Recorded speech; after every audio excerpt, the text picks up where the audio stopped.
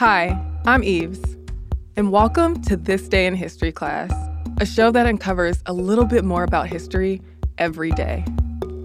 Today is February 7th, 2019.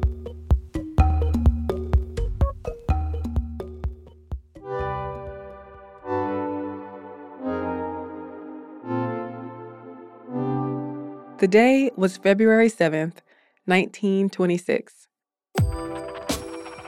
Historian Dr. Carter G. Woodson, now affectionately known as the father of Black History Month, launched a Negro History Week in partnership with the Association for the Study of Negro Life and History.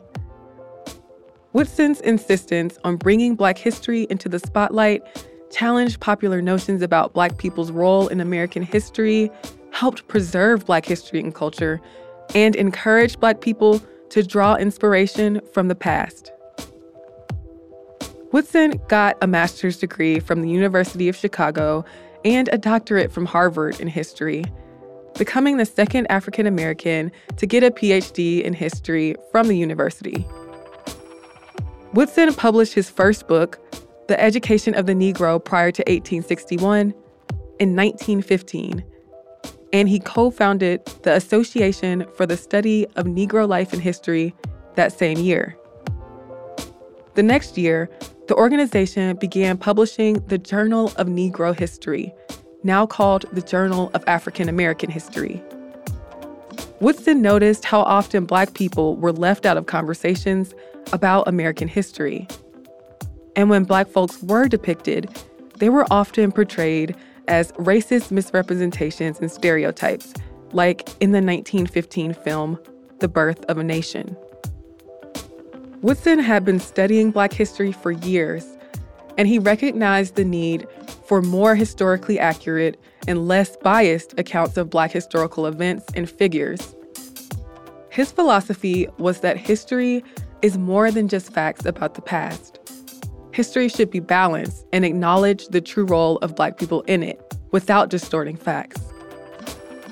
Woodson's mission to educate people on the actual contributions of African Americans in history and improve relations between Black and white people would drive his work for the rest of his life. Woodson once said, "If a race has no history, it has no worthwhile tradition. It becomes a negligible factor in the thought of the world, and it stands in danger of being exterminated." Woodson's efforts served to counter all the damage that had been done to people's perception of Black history and advance a new understanding of Black culture and accomplishments. Woodson documented oral histories from slaves, collected artifacts and historical documents of Black history, sponsored research projects, and wrote hundreds of essays and dozens of books on Black subjects. For years, the historical profession had excluded Black scholars of history and presented historical inaccuracies about African Americans. But there was no organization Black historians were welcome to join at the time. White publications often rejected research on Black history, and libraries and archives didn't carry primary materials about African Americans. So Woodson set out to create platforms where Black historians could present and publish their research.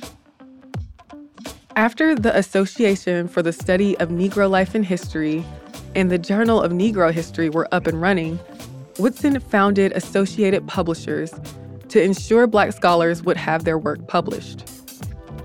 These organizations did face financial setbacks, despite the fact that they were able to secure some funding from Black scholars and major institutions.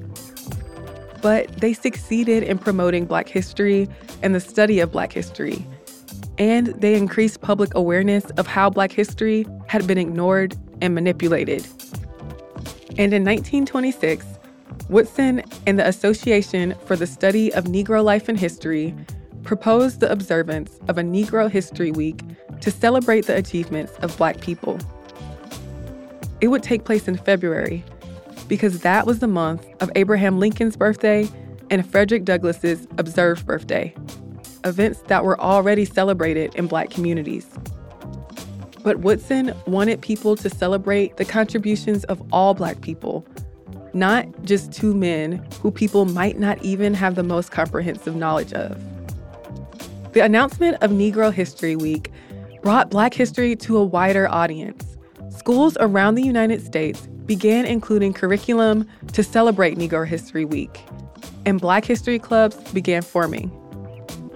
So the association began providing study materials to educators, and it formed branches across the country. And in 1937, the Association for the Study of Negro Life and History began publishing the Negro History Bulletin, now called the Black History Bulletin. Its goal is to provide educators with peer-reviewed information about the history of Africans and people of the African diaspora. Woodson's hope, though, was that celebrations of Black history would extend beyond 1 week. He believed Black history should be acknowledged year-round, and he imagined a day when the week-long commemoration would no longer be necessary. As early as the 1940s, people began celebrating Black history throughout the month of February.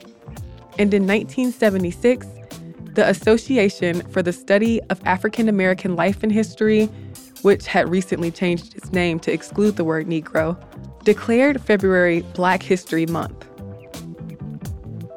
U.S. President Gerald Ford proclaimed Black History Month a national observance. Debate continues over the necessity of Black History Month. Some claim the celebration of Black history shouldn't be confined to a single month, while others claim the commemoration is racist. But today, Black History Month is celebrated in the U.S., Canada, the UK, and other places around the world. I'm Eve Jeffcoat, and hopefully you know a little more about history today than you did yesterday. You can subscribe to This Day in History class on Apple Podcasts, the iHeartRadio app, or wherever you get your podcasts. We'll see you tomorrow.